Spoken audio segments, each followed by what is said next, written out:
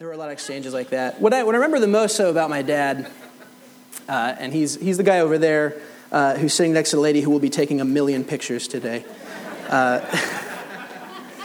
My dad's from Spain, and he has these like anecdotes, these little like witticisms that I think must make a lot of sense in Spanish, but just they don't translate. Like I remember one time I was doing something, I was being a little too big for my britches, and I think I wanted to go to the store and buy something. I wanted to ride on my bike there, and I was objectively too young to do this. Like I was like maybe 6 or 7. Like I was just too young to drive my bike all the way to the store and buy whatever it was I wanted to buy and come back. And I remember my dad put his hands on my shoulders and he said, "Son."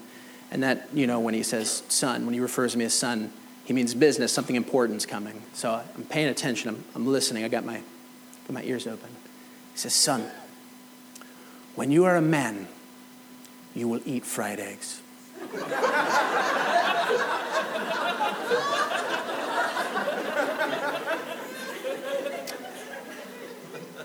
Okay.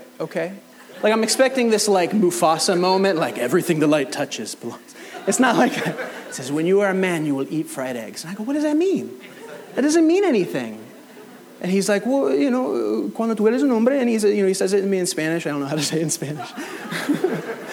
And he says, "When you are a man, you will eat fried eggs." I'm like, "Well, do kids in Spain, do they not eat fried eggs? Like, is that like a cultural thing?" He says, No, they eat fried eggs.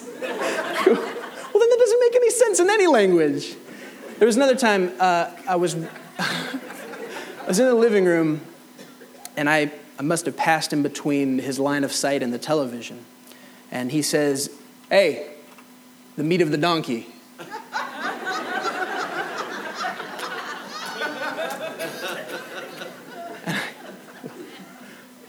What? Did you call me? What? Are you calling me something? He says, "No, the meat of the donkey." And I go, "What does that mean?" He goes, "Well, it's a saying where I come from. La carne del burro no es transparente." Did I say that right? Is that good? There you go.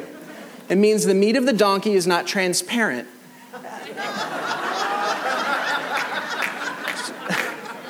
So just to clarify, I'm the donkey in that scenario. I'm the one that's not transparent. But what I loved about that was that he just said the first part like I was going to fill in the gap. I was just going to be like, "What did he say? The meat of the donkey? Oh, he means the meat of the donkey is not transparent. I get where he's coming from. I'm in the way of the TV."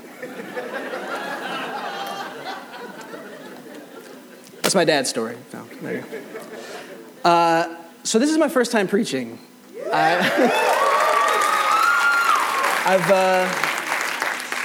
I've never done it before. I don't know if I'm good at it. I might not be. I probably am not.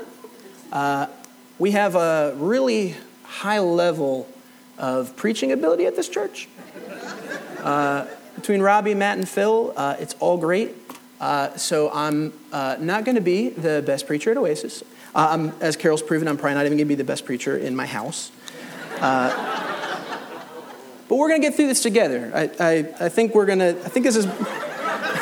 I feel your nervousness for me. I feel like the expectation. Let's go and bring that on down. Let's just bring that bar on down. And I know that it's Father's Day, and I don't want to keep you all too much. We have lunches to attend and steaks to buy for fathers. So we're gonna get through this here. Continuing our current series, we're talking about images of the church as they've been given to us in the Bible. Today we're going to be talking about the church as a family, and to do this we're going to be looking at the parable of the prodigal son, as it has been come to be called. This story has been heralded as structurally one of the greatest examples of storytelling in recorded history. Authors like Charles Dickens and Ralph Waldo Emerson have called it the greatest short story ever written. And if you're like me, you were raised being taught that this story is about how no matter how far we stray or no matter how greatly we sin against God, that God's always willing to bring us back and forgive us. And the story is definitely about that. It's definitely not less than that. But I do think that there is more here for us to unpack. And so we're going to kind of go through this story. I'm going to read it through all the way. and then we're going to break it up into 3 acts, because there's 3 large sections of the story. Each one centers on a different character, and I think each one kind of gives us a better glimpse of how we can view God and how we can view ourselves. So bear with me here. I'm going to kind of read through this story, and then we're going to kind of pick it apart. It starts with Luke 15, verses 1 through 2. The story itself is in verses 11 through 32, but I want to kind of set the scene for you in what context Jesus was telling this story. So in verses 1 and 2, he says, "Now all the tax collectors and the sinners were coming near him to listen to him. Both the Pharisees and the scribes began to grumble, saying, 'This man receives sinners and eats with them.'" And then we skip down to verse 11. Here in between those 2 verses, Jesus tells 2 stories. One is about the lost sheep, and the other is about a lost coin. And they both kind of deal with similar themes. And then in verse 11, he starts the parable of the prodigal son. And he said, "A man has 2 sons. The younger of them said to his father, 'Father, give me the share of the estate that falls to me.' So he divided his wealth between them, and not many days later the younger son gathered everything together and went on a journey into a distant country. And there he squandered his estate with loose living. Now when he had spent everything, a severe famine occurred in that country, and he began to be impoverished. So he went and hired himself out to one of the citizens of that country, and he sent him into his fields to feed the swine. And he would have gladly filled his stomach with the pods that the swine were eating, and no one was giving anything to him. But when he came to his senses, he said, 'How many of my father's hired men have more than enough bread, but I am dying here with hunger? I will get up and go to my father, and will say to him, Father, I have sinned against heaven and in your sight. I am no longer worthy to be called your son. Make me as one of your hired men.' So he got up and came to his father. But while he was still a long way off, his father saw him and felt compassion for him, and ran and embraced him and kissed him. And the son said to him, 'Father, I have sinned against heaven and in your sight. I am no longer worthy to be called your son.' But the father said to his slaves, 'Quickly, bring out the best robe and put it on him, and put a ring on his hand and sandals on his feet. And bring the fatted calf, kill it, and let us eat and celebrate. For this son of mine was dead and has come to life again. He was lost and has been found.'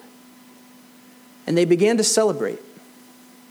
Now his older son was in the field, and when he came and approached the house, he heard music and dancing, and he summoned one of his servants and began inquiring what these things could be. And he said to him, your brother has come, and your father has killed the fatted calf because he has received him back safe and sound.' But he became angry, and he was not willing to go in. And so his father came out and began pleading with him.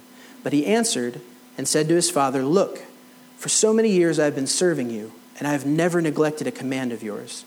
And yet you have never given me even a young goat so that I might celebrate with my friends. But when this son of yours came, who has devoured your wealth with prostitutes, you killed the fatted calf for him.' And he said to him, 'Son, you have always been with me, and all that is mine is yours. But we had to celebrate and rejoice, for this brother of yours was dead and has begun to live, and was lost and has been found.'" As I mentioned, this is a story told in 3 acts. The first act I'm going to title The Departure. This deals primarily with the youngest son. This story is, I think, misnamed. In your Bible, you probably have a title over it that says The Parable of the Prodigal Son, or maybe The Parable of the Lost Son. But I think that's misleading. I don't think that's actually kind of the central character of the story. First of all, there's 2 sons, and each of them are equally important to the telling of this story. And really the central character of the story is this father. Jesus used this story to redefine the role of both a father and the role of God as father, how we view God as being a father. This wasn't something that was common before then. People didn't refer to God as father. Jesus does it almost his entire record of the Gospels, except for one occasion does he address God as anything but father. And in the Old Testament, that's not really seen. People didn't view God that way. Perhaps a more common way of viewing God was as a righteous judge. He was this cosmic punishment dealer who kind of kept balance of things, punished the wicked, rewarded the good. And the world made sense to them in that way. And I think people still might view God that way, and I think to those people, the world makes sense when you kind of view things through that limited lens. But the central character of this story is the Father, and so I would rename this title, if I had such power to do so. I would retitle this story, The Parable of the Father and His Two Sons, or maybe just The Parable of the Father. The title would also have us believe that the great sin committed by the youngest son is his extravagant spending. Prodigal means, loose with money. It means squanderous or lavish. And this is definitely a part of where he goes wrong, but it's not the chief offense. So if not this, what was the great sin that he committed? Well, let's look at verse 12. He says, "A man had 2 sons. The younger of them said to his father, 'Father, give me the share of the estate that falls to me.' Other translations say, 'that is coming to me.'" And what he's referring to, the way that inheritance worked back then, is different from how it works now. Now, typically, sons of wealthy fathers can get an inheritance. They'll get some kind of they'll be entrusted with money or with power or with portions of estates while the father's still living. This wasn't the case back then. A father could say to his sons that this is what will come to you when I die, but every expectation would have been that the father maintained control of the estates, and any wealth that's generated by the estate would come to the father, and he would be in charge of it. So for a youngest son to come to a dad and say, "Give me my portion of the estate, give me what's coming to me," that what's coming to him means after the father is dead. So for a son to come to a father and say, "Give me my portion of my inheritance now," it was to say, "I wish you were dead."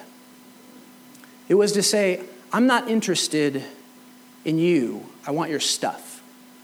I don't want the relationship that comes with it. I don't want the responsibility that comes with it." And that's inherent in the word that he uses.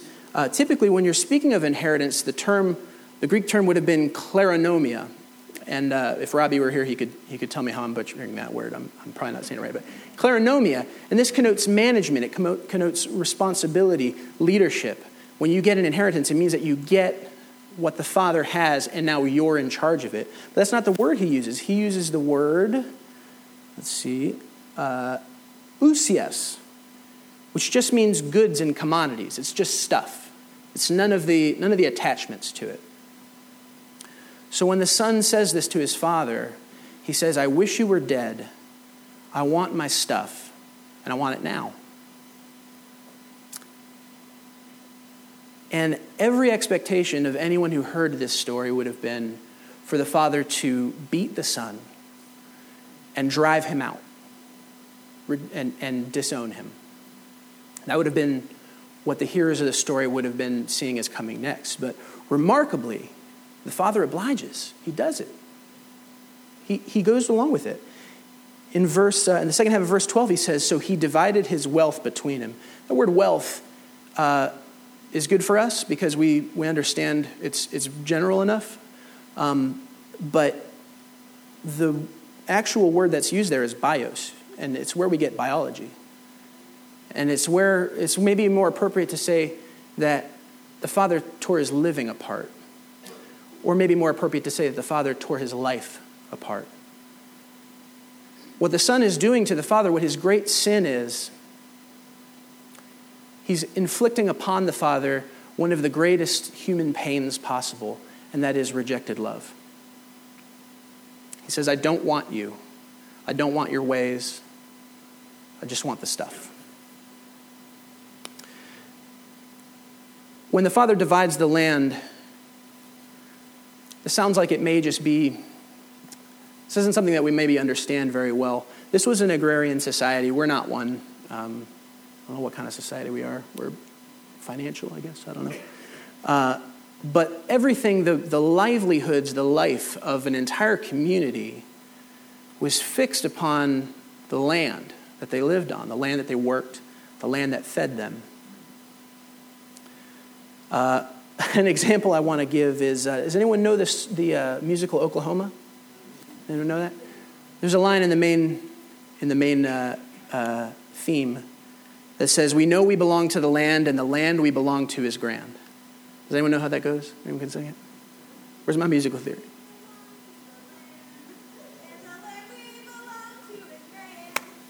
Yeah. Oklahoma. Yeah. All right, that's enough from you. Thank you. But yeah, that's how it was.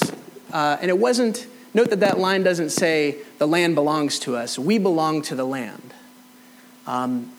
Their lives were really, really tied to the well-being of the land there. Wendell Berry writes a lot about that, but I think Oklahoma brings the point home just as well. And this would have affected more than the family. This would have affected the entire community. And so the son departs. And not many days later, the younger son gathered everything together and went on a journey into a distant country. And there he squandered his estate with loose living. When it says he gathered everything together, it basically means that he hastily sold the land and converted it into currency. He liquefied his assets. And this would have had devastating effects on the general economy of that town, of that community, and to his father. But and it says that very specifically, it says very few days later, which means that he did it really quickly. And I don't know if you know, when you sell something really quickly, you generally don't get a great price for it. So here begins kind of this series of bad decisions that he makes. And this again also paints a picture of how the son views the father. For him to leave that place and go to a distant country, it's another way of rejecting his father. Because usually entire lineages and generations of families would live and die and be buried in the same place. And for him to leave and depart is really just a very complete rejection of the father. Now, when he had spent everything, a severe famine occurred in that country, and he began to be impoverished. I like the fact that the famine happens. In the Old Testament, famine was viewed as kind of judgment, but it's beyond his control. Here again, I kind of want to point to the fact that it's not the spending necessarily that was his big sin, although definitely, first century Jews would have viewed being a poor manager of money as a sin. Here, the famine happens, and you can see that the circumstances are completely out of his control. And so he went and hired himself out to the citizens of that country, and he sent him into the fields to feed swine. And here you can almost hear the collective gasps of Jesus' audiences. A fatherless, squanderous Jewish boy serving a Gentile citizen by feeding his pigs, which, let's not forget, are extremely unclean. This is rock bottom. This is the lowest of the low. This is it. And that's the end of Act 1. How are we doing? Good? All right, cool. Oh, you don't need to do that. You don't need to do that. That's okay. So this part of the story is sad, so I kind of wanted to do something fun. Because that's what I'm good at. One commentary I read said that some hearers of the story might have expected this to be the end of it. And I think that's hilarious, because that's a terrible story. If it was just the son, sinned against his father and demanded his inheritance, and he moved away and he spent all his money, and there was a famine, and then he was poor and homeless and he was starving. In the end.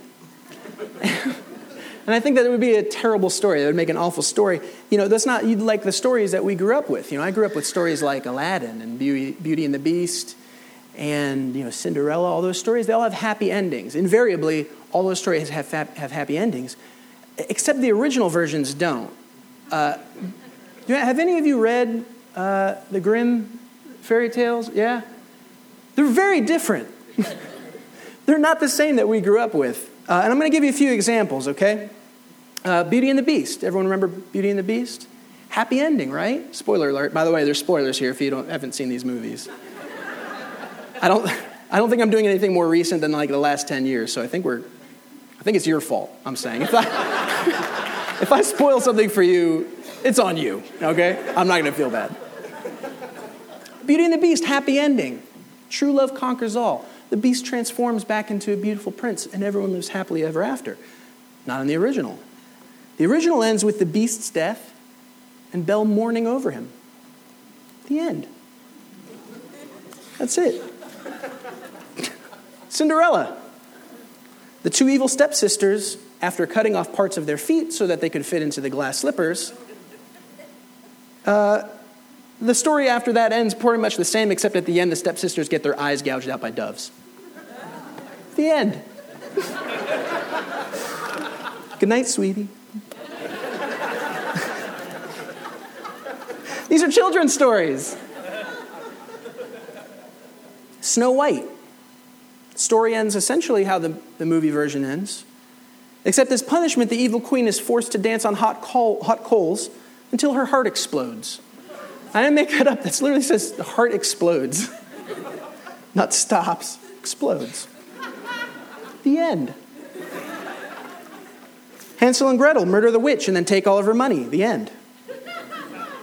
Rapunzel winds up having her hair cut off, living on the street, poor and homeless. And then the prince is pushed out of the tower, lands face first into a thorn bush, losing his eyes. There's a lot of eye stuff in these. I don't know if you noticed. The end. And then finally, my favorite, Goldilocks gets eaten by bears because of course she gets eaten by bears. Of course she does. Of course that's how that story ends. Act 2, Homecoming. The son comes to his senses. He says, "How many of my father's hired men have more than enough bread? But I am dying here with hunger. I will get up and go to my father and will say to him, 'Father, I've sinned against heaven and in your sight. I am no longer worthy to be called your son. Make me as one of your hired men.'"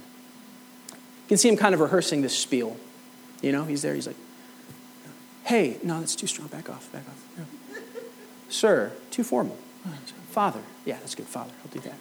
He's kind of rehearsing this whole spiel. And what he's suggesting is actually pretty customary in the time. If a debt had been owed to a community, it was very, very normal for a person to go and offer to indenture themselves to that community until the debt is paid. Now, in the meantime, we don't know what's going on with the father, but customarily, when such a wide rift had been created, when such a deep chasm of relationship had happened, when the son basically emancipates himself from the father, takes a portion of his wealth, and leaves, every expectation would have been for the father to consider that son dead. And they would actually have a funeral. He would symbolically bury his son. And he would mourn him, and then he'd be expected to move on. That's why at the end of the story, the father says, "This brother of yours was dead and has begun to live." When he said that, that wasn't him just saying that, saying, well, he was as good as dead. No, he literally had a funeral for him.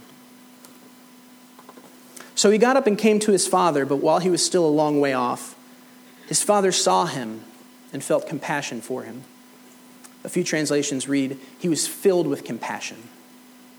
He was overwhelmed by compassion. And he ran and embraced him and kissed him. Embraced him. These words are effective for telling the story, but they don't encapsulate the severity of this situation, the gravity of this story. It says he ran and he embraced him. The literal translation of that word is he fell upon his neck. He collapsed into the arms of his son.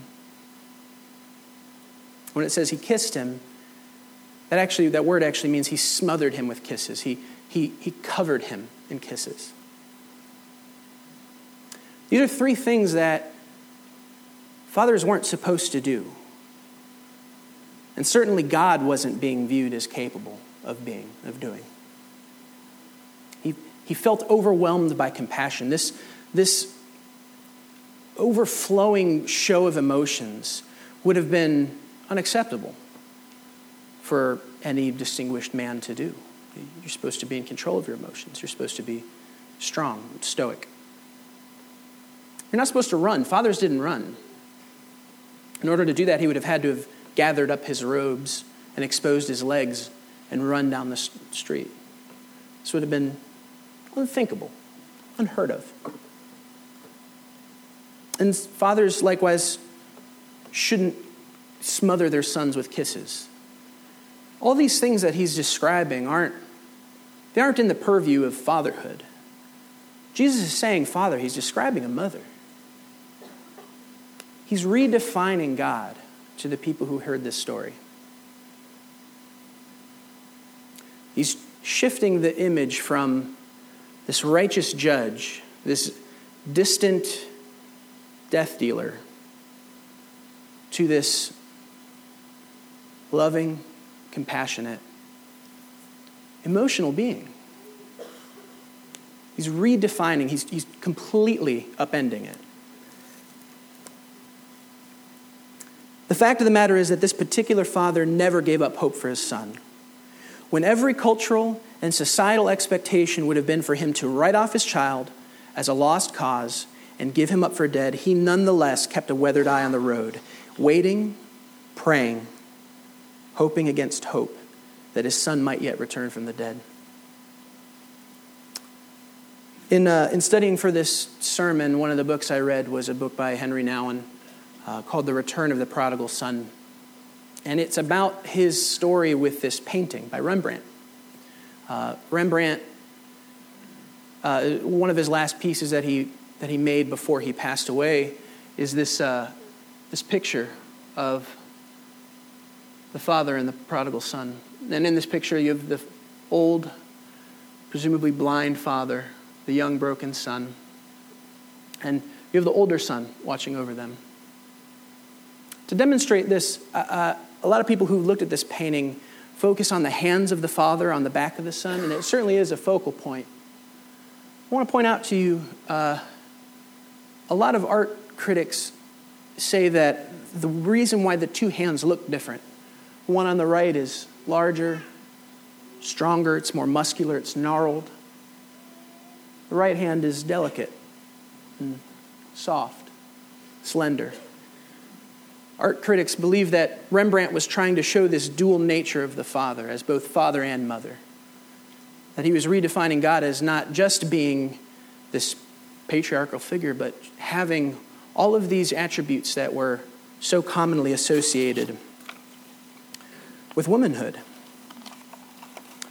And Henry Nouwen wrote this of the painting, and I wanted to share it with you because it was particularly moving when I read it. It seems that the hands that touch the back of the returning son are the instruments of the father's inner eye. The near-blind father sees far and wide.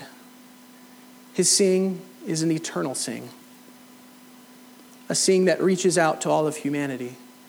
It is a seeing that understands the lostness of women and men of all times and places, that knows with immense compassion the suffering of those who have chosen to leave home, that cried oceans of tears as they got caught in anguish and agony. The heart of the father burns with an immense desire to bring his children home. Oh, how much he would have liked to talk to them, to warn them against the many dangers they were facing, and to convince them that a home can be found, everything that they search for elsewhere. How much would he have liked to pull them back with his fatherly authority and hold them close to himself so they would not get hurt? But his love is too great to do any of that. It cannot force, it cannot constrain, push, or pull. It offers the freedom to reject that love or to love in return. It is precisely the immensity of the divine love that is the source of the divine suffering. God, creator of heaven and earth, has chosen to be, first and foremost, a father.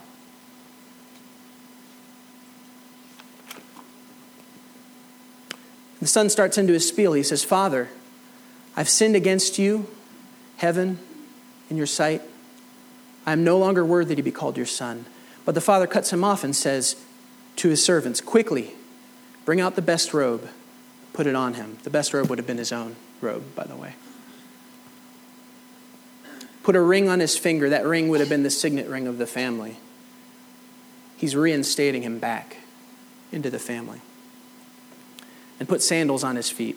Slaves didn't wear sandals. Sons did. Bring the fatted calf, kill it. Let us eat and celebrate. For the son of mine was dead and has come to life again. He was lost and has been found. And they began to celebrate. That's the end of Act 2. We're still okay? We're good? No, there's heavy stuff. I like the fun stuff better. So I'm going to tell you a story about when I was, that happened this week. It's actually, I know you're not going to believe this. This happened this week. Because this whole week I'm thinking about the story. I'm thinking about how the father saw the son from far off, this old man. And this week at work, someone recognized me, or thought they did, from a distance. I'll get to that. At work, I don't get great cell phone reception anywhere in the building. So there's this one section. I work at Geico, by the way. It's this massive monolithic building out in South Lakeland. And there's this one elevator atrium with a window. And by that window, I can get cell service. So I can check my email. I can check my text messages. And so I'm sitting there, and I'm doing that. And all of a sudden, from down the hallway, I hear a voice that says, "Hey, man." And I look up. I go, "Hi." I'm the only one there. I go, "Hi." And there's this guy. I don't recognize him. I don't know who that is. He says, "You doing all right?" I said, "Yeah, fine. Good." He goes, "The job working out well?" That's strange. I've been in the position I'm in now for a couple of years. It's not a new job. Yeah. So I said, "Yeah, also fine. It's working out great." He goes, "Okay. Well, it's good to see you, Mark." And he turns and walks away. And I go, "Oh, I'm not who he thought I was. He thought I was someone else. He thought he was talking to some guy named Mark." And I started thinking about it because things get stuck in my head as they do, and I'm kind of, thinking about it, and I go, "Oh man, this guy thought that he was talking to someone he knew well, and I didn't act like that at all. He thinks that guy's a jerk. It's poor Mark. I'm totally ruining this guy Mark's credibility, like his reputation. He's like, 'Hey, there's my friend Mark. Hey, Mark.' I'm like, 'Hi. Oh, yeah.'" And so I'm thinking about it. I'm like, well, man, maybe that guy was like his boss or his boss's boss or like a director. I don't know everyone in the company. That could have been someone really important. And he's like, "Hey, Mark." And I'm like, Maybe I cost him a promotion or something. I'm thinking about all this stuff. I'm thinking like, man, what did I do to this guy Mark? I don't know Mark. So that was on Wednesday. On Friday, I'm not kidding, this all happened this week. On Friday, I see this training class walk by because the training classrooms are near where my desk is at. And there's this guy that looks a lot like me. I see him. And I mean, he's got the beard, he's got the glasses, he's got the short hair. He's got the build like short legs, long torso, like a human Welsh corgi, like I am. Queen Elizabeth's favorite dog, okay? They're noble. Noble dogs. There's nothing wrong with looking like an anthropomorphized Welsh corgi. I see him. So I kind of follow him out to the cafeteria. I go up to him and I'm like, I got to make this right. I got to say something to him. I got to fix this, mistaken identity. And I go up to him and I go, "Hey, man." He goes, "Hi." And I go, "You doing all right?" He goes, "Yeah, fine." I go, "The job working out okay?" "Yeah, it's going well." "All right, good to see you, Mark." Walked away. I didn't fix anything. All I did was ensure that those two people had that conversation. They just had it vicariously through me. I like to think that I paid it forward. I at least, if I didn't remedy it, I at least kind of subtracted myself from the situation. They genuinely had that interaction. Just it wasn't with each other. All right, Act 3. I titled this one, "The Fallout."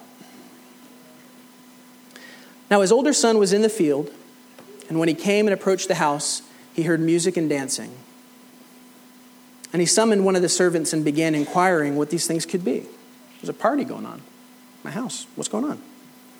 The servant said, "Your brother has come, and your father has killed the fatted calf. because he has received him back safe and sound.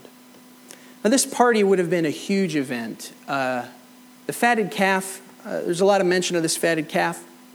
That doesn't make a lot of sense to us. It was a big deal. This was something that was reserved for really, really special occasions, weddings and the like. Have you priced beef recently? I mean, it's getting back to that way anyway. I mean, I'm stressing out about buying my dad a steak today. You're getting sirloin. You're not getting ribeye. You can have a ribeye. The son became angry, and he was not willing to go in. This was a big deal. When your father threw a party, you were expected to attend. Standing outside the party, refusing to enter, would have been considered a huge blow. And his father came out and began pleading with him. This, again, is in violation of every expectation of anyone who heard this story. For a son to impudently stand outside of a party and refuse to join, and the father to come out to him, this was not customary. The son says, "Look, for so many years I have been serving you, and I have never neglected a command of yours, and yet you have never given me a young goat so that I may celebrate with my friends. But when this son of yours comes, who has devoured your wealth in prostitutes, you killed a fatted calf for him." In preparing for the sermon, I had a series of conversations with people. I find that to be a good way, usually when I'm writing a paper or doing anything remotely like this. I'll do that. I'll have a series of hopefully good conversations that'll kind of help shape my thinking and kind of refine what I want to say. And I spoke to one friend who really had a hard time with this older brother, with this story in general, because she identified with the older brother. And I wasn't expecting that. And she said, I feel like that. I feel like I've done everything right in my whole life. I've followed the rules. I try not to dishonor my parents. I have never gone wild and sinned greatly. But I identify with this older brother, and that kind of stuck with me. And I think what the story is trying to say here, and I think what we can look at, is that the older son is really tipping his hand in this portion of this story, in this act. He's basically showing that in his heart and in his core and his motives, he's exactly the same as the younger son. He says, "Look," again, this is not something that would have been smiled upon. Telling your father, "Look," you were expected to address your father as father or sir or some kind of honorific. He says, "For so many years I've been serving you." And the word there is actually slave. The translation here, he said, "For so many years I have been your slave. I've never neglected a command of yours. Yet you've never given me a young goat so that I may celebrate with my friends." He's demonstrating that his motivation deep down inside is exactly the same as the younger brother's. By dishonoring his father and by saying, "Look, he's getting all this stuff." And keep in mind, when the father divided his estate, it was customary for the eldest son, if you have two sons, the older son gets a double portion. So in this case, the older son would have gotten 2/3 of the stuff, and the younger son would have gotten 1/3. And so he's saying he's already spent his part. Anything that the younger son gets at this point is at the expense of the older son.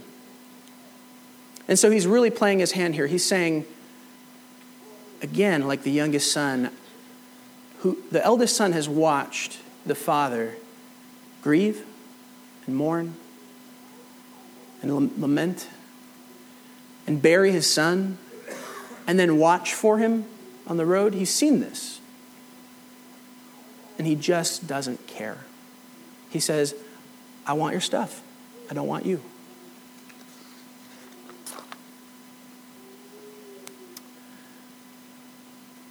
Now, at this point in the story, the Pharisees, I think, or anyone who knows the Bible well, who knew the Old Testament well, would have kind of seen something coming. They would have seen a pattern here. There's another story in the Old Testament about two sons and a father's blessing. It's Jacob and Esau. And in that story, the younger son robs the older son's his inheritance. He steals his birthright. And so the Pharisees Which, by the way, no one in this room has any confusion about who is who in this story. The sinners and tax collectors that were there, kind of the others, the plebeians, the have-nots, they were the younger brother, and they knew it. And the Pharisees definitely saw themselves as the older brother. They identify as that slave, as that person who's obeyed all the commandments and never disobeyed and never strayed and worked and toiled and in the service of the Father. And Jesus again defies that expectation. The Father says, "Son, you have always been with me, and all that is mine is yours. But we had to celebrate and rejoice, for this brother of yours was dead and has begun to live, and was lost and has been found." These two sons represent two paths around God to try and escape relationship with God. The younger son is the path of self-discovery. It's to strike out on your own, reject God, reject his ways, to kind of make your own path. The eldest son is moral conformity. You stay close to God, you follow his commandments, you view him as the judge. But you don't have that real relationship with him. You don't have that rightness of relationship. Now, I don't know by which path you've come to our doors today. And in a moment, we're going to take communion. If the servers who are going to serve communion want to go ahead and come forward. Some of you may identify with the younger son. You may have at one point in your life, or even at this point in your life, rejected God, rejected any kind of association with him.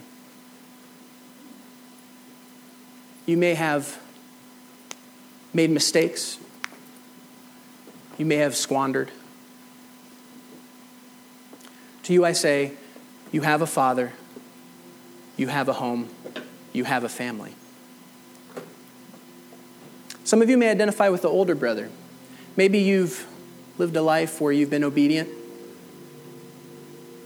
You've never really rebelled.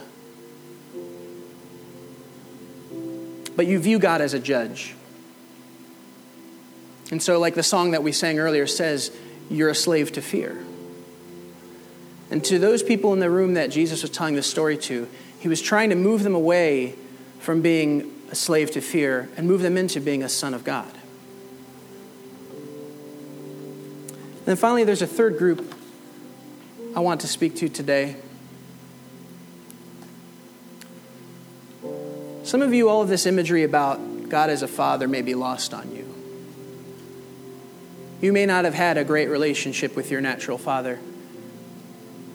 You may have been abused. You may have been neglected. You may not have had a father. You may have had no one. To those of you in here that can identify with that, who've taken that path here, I say, you have a family, you have a home, you have a father that loves you. Let's pray.